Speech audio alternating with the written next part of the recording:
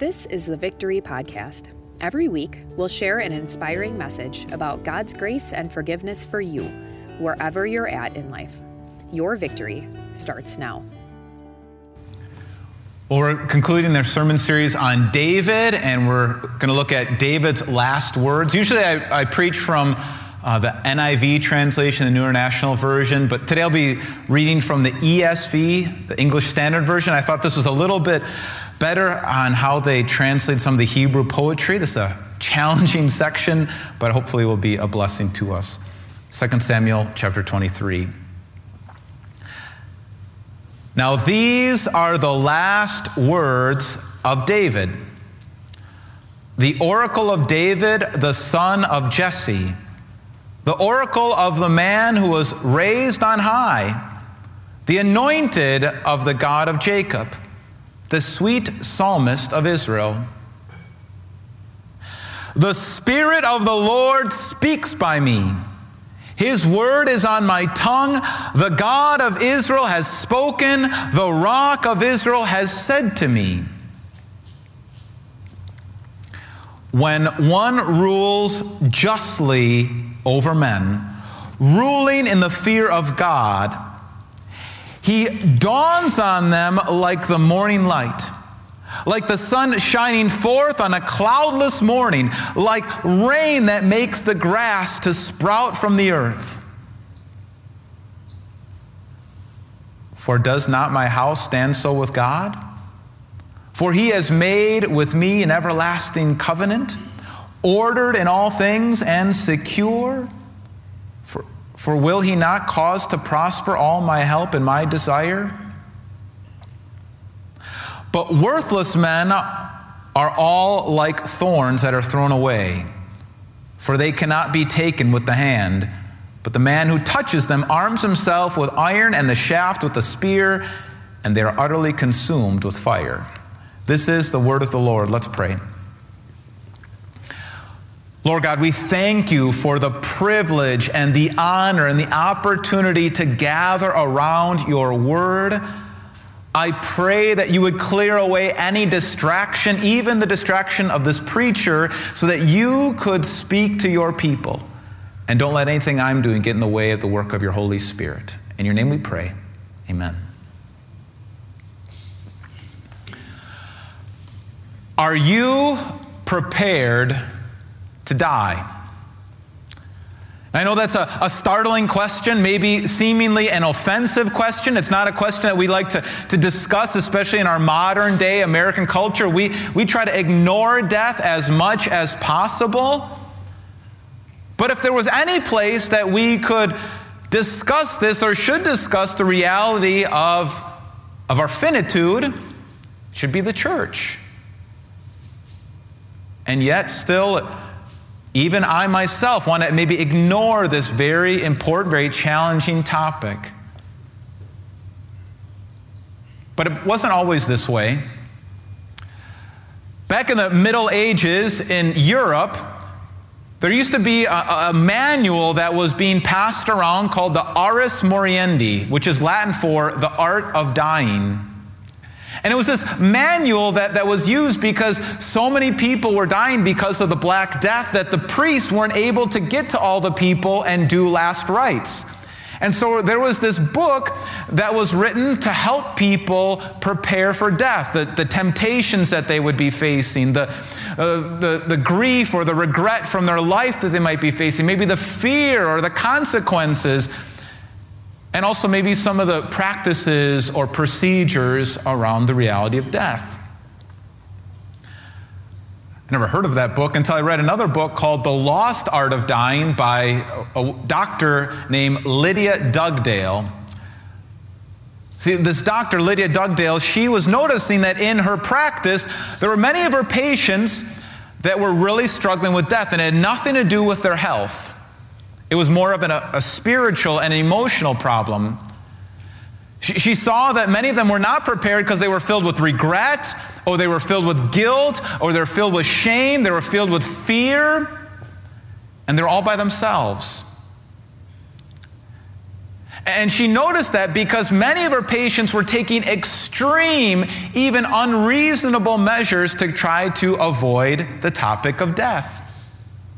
And so what she says in her book is that we need a modern day version of the Ars Moriendi, a modern day way of facing and confronting this reality that all of us, 100% of us, are one day going to face death.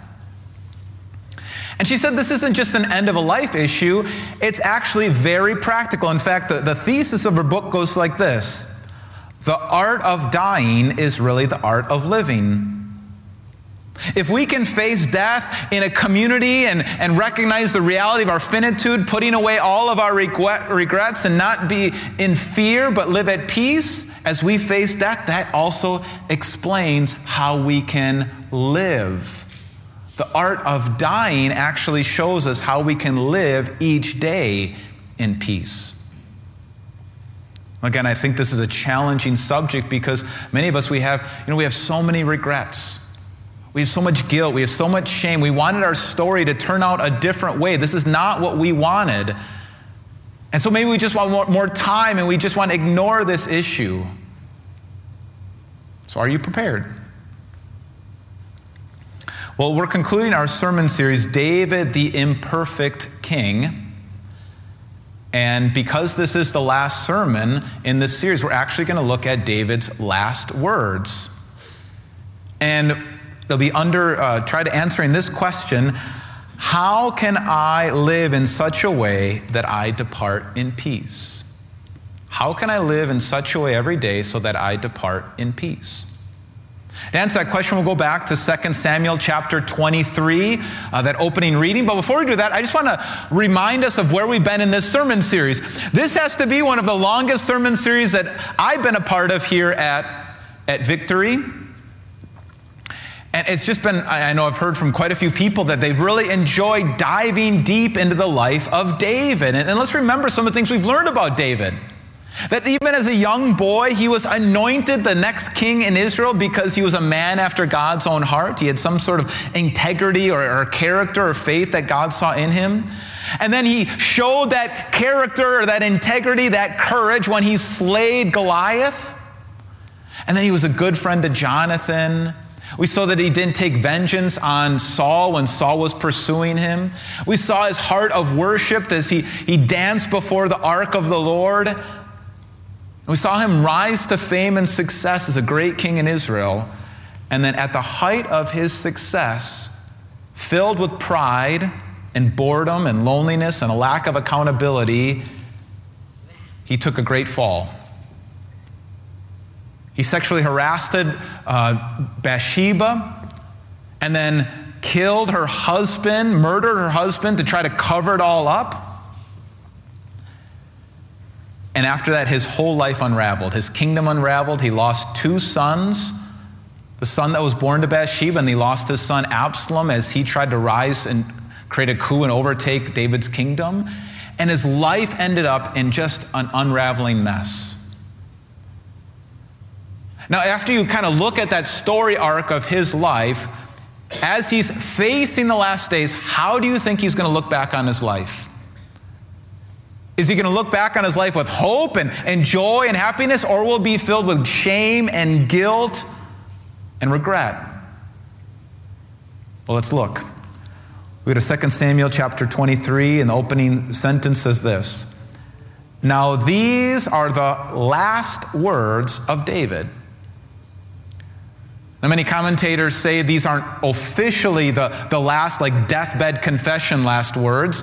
But these are the words that David wanted to live by. David said, if this would be something I'd want written on my tombstone. This is what I want people to know about me and what I think. So this is something really important. These are kind of my final will and testament as I know I'm getting close to my impending death. And he goes on to first explain who's actually speaking. He says, "The oracle of David, the son of Jesse. The oracle of the man who was raised on high." So he at one time was raised on high as a great king, the anointed of the God of Jacob, the sweet psalmist of Israel. He's the man who wrote many of the Psalms, many of the prayers in the Bible. "The Spirit of the Lord speaks by me, His word is on my tongue. The God of Israel has spoken. The Rock of Israel has said to me. So David's saying, yes, I'm the author here, but I'm not the one talking. Actually, God has a word. God is going to speak through me. I'm inspired. I've been breathed into. I'm God's instrument. God is going to say something through me. And what is God going to say? When one rules justly over men, ruling in the fear of God, he dawns on them like the morning light, like the sun shining forth on a cloudless morning, like rain that makes grass to sprout from the earth. So David here has this vision of an ideal king. And he says when there is this ideal king who rules justly, rightly, does the right things, he uses his power not to harm people or take advantage of people, but uses his power to lift people up.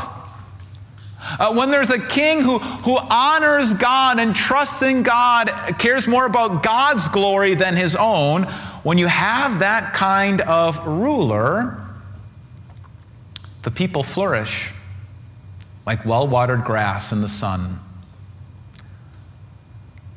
I think after this last summer, all the lack of rain, we know what it's like when grass, at least my grass, doesn't flourish, right? It has all the brown spots and it's all dried out.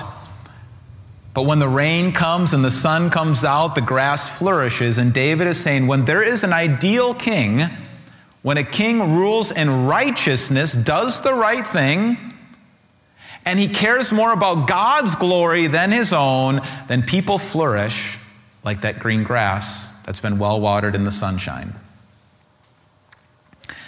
And when David was young, that's the kind of king he wanted to be. As David knew after being anointed, he knew he was going to be king. After he started to rise to popularity after slaughtering and winning that battle over Goliath, as he started to take on the kingdom and worship God in the presence of the people, he saw his success grow. He wanted to be the ideal king, and there were parts of his kingdom that he was. In his 40-year reign, there were times where David ruled righteously and did the right things and feared God above all things. And during those times, the people flourished. But we know that's not the whole story. In David's pride, he took advantage of the situation and ruined his life and the lives of many others with what he did to Bathsheba and the murdering of her husband and the unraveling of his life. And so again, what would you be thinking if you could not live up to this ideal, if you could not be the king that you were supposed to be? Well, this is what David says. He says, "For does not my house stand so with God?" What does he mean here? He's saying, isn't my house flourishing like somebody under a good ruler, like somebody like that well-watered grass? Aren't I flourishing? In other words, he's saying, am I not blessed? He looks back on his life and he says something that you wouldn't expect him to say. He says, I can't believe it. I am so blessed. Isn't my house, my family so blessed by God? And you want to say to David, David, you're blessed. Look at you, ruin your kingdom, you ruin your family, you ruin the lives of some people, and you think you're blessed? Your life did not turn out like we expected. We thought you were going to start being the Goliath killer and then just keep going up and to the right, and it's not turning out the way you wanted, and yet you say, I am blessed? Well, he explains why. He says, for he has made with me an everlasting covenant, ordered in all things and secure. He's saying God made an everlasting covenant. Covenant is a word like a promise, a contract. God made an everlasting contract with me. And what he's referring to is one of the most famous scenes in David's life, one of the most important scenes in David's life, something that gets picked up over and over again in the New Testament. It comes from 2 Samuel chapter 7, where David is looking at his kingdom and his palace and all of his wealth and success. And he says, look at, God made this great house for me. I want to make a house for him. I want to build a temple for God and put the Ark of the Covenant. God's been so good to me, gave me this big palace, this great house. I want to make a house for him. And God speaks through the prophet Nathan and goes to David and says, no, you want to build a house for me, David? No, I'm going to build a house for you. An everlasting house, not a physical house, a dynasty, a family. And a king's going to come from your family, and he's going to be the ideal king, and he's going to rule righteously, and he's going to do the right things, and that's what I'm going to do for you. You want to do something for me? No, David, I'm going to do something very big for you, and it's going to bless all people. And David was so blown away by that covenant, that promise, that he said, God has put everything ordered in all things and secure. That means God ordered everything in David's life so that that covenant would be secure. That God would use the good of David's kingdom and even the bad of David's kingdom to secure that promise. That God would use everything in David's life. That's how powerful, that's how big God is to fulfill his promises. And we see that in one way when we look at the genealogy of Jesus, David's line that would lead to Jesus. Do you know what we see in the middle there? Bathsheba.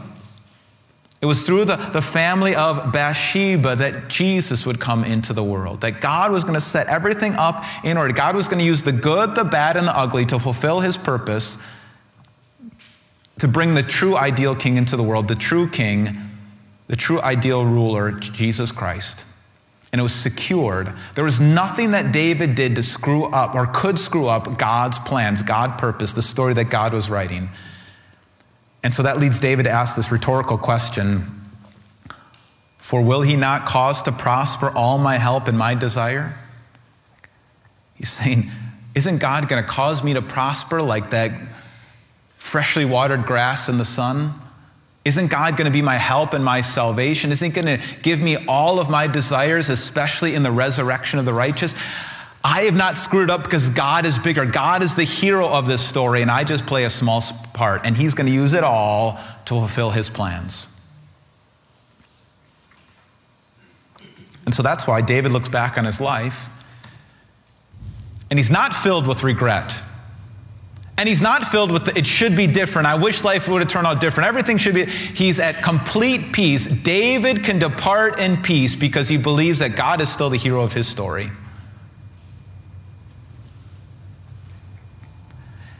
It makes me think of a recent documentary that just came out on Amazon Prime. I don't know if any of you have seen it.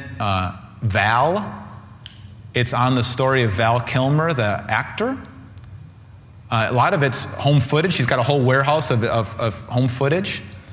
And it tells his story. Val Kilmer was in some pretty popular movies back in the day. He was in the 1986 Top Gun version. He was in that famous Western Tombstone, played a great role in that movie. And then he was also in one of the Batman movies. And he kind of rose to success and notoriety.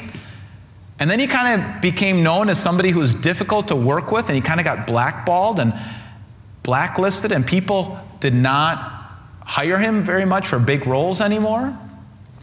His marriage failed, and with his failed marriage, he lost his fortune. And in the documentary, although he's about 61 years old, he looks like he's about 85 or 90 years old because now he's got throat cancer, and he's got a hole in his throat, and he can barely speak. And in so many ways, the story arc of his life kind of follows David's story arc, this guy who rises to success and notoriety and then has this great fall. And then in the documentary, you have kind of Val Kilmer's last words to the audience. And they sound like something that even David could say. This sounds like it's straight out of Scripture. He says this: I have behaved poorly. I have behaved bravely. I have behaved bizarrely to some. I deny none of this and have no regrets. because I've lost and found parts of my life that I never knew existed, and I am blessed. Pretty remarkable that a guy that can barely speak, who lost so much, can look back on his life and say, I am blessed. What about you? Could you say those words?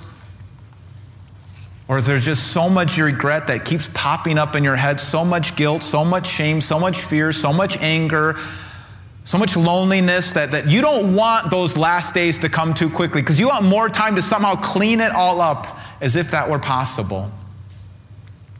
Are you prepared to die? Well, how do we do that? How do we answer that original question that we began? How can I live in such a way that I depart in peace? How can you live in such a way that you depart in peace? Here's the answer. Live in the light of the sun. Recognize that you're not the hero of your story.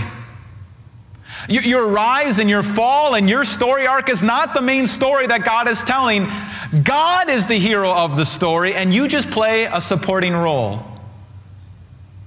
And so your successes and your failures don't change the main story of history, Jesus Christ and the covenant, the promise that God made for us in Him.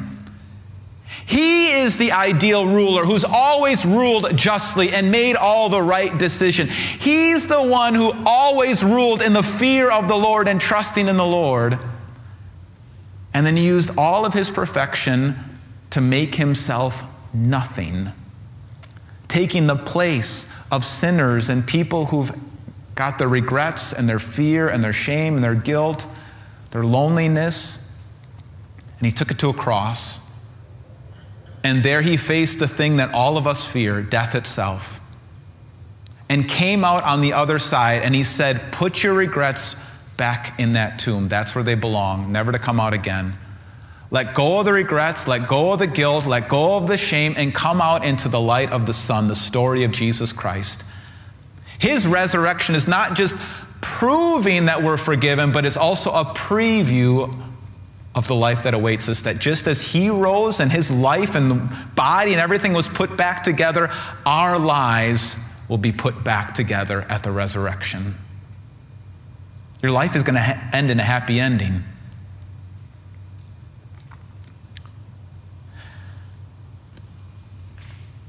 Now, David's last words do end with a warning. He says, there is a way that you could live with regret. Here's the only way that you could live with regret: if you stay in the darkness. If you stay in the darkness, if you don't come out into the light of the sun, if you continue to practice that evil in the darkness, you continue to swindle, you continue to live a double life, you continue to live in the darkness, that's how we live with regret. And he talks about those people who continue to live in the darkness, continue in their wickedness, don't want to come out into the light of the sun, don't want to repent, don't want to own it. He says, but worthless men are all like thorns that are thrown away, for they cannot be taken with the hand. But the man who touches them arms himself with iron, the shaft of spear. They are utterly consumed with fire. Those who still have those thorns in their life that they don't want to own, they don't want to come out into the light, they'll be destroyed. And in a way that's actually comforting as well. Because it means that you don't have to mitigate justice. You don't have to get revenge on anybody. You don't have to judge anyone. Come out into the light no matter what your story is. Come out to the light. Live in the light of the Son of Jesus Christ and let him be the judge of everybody else.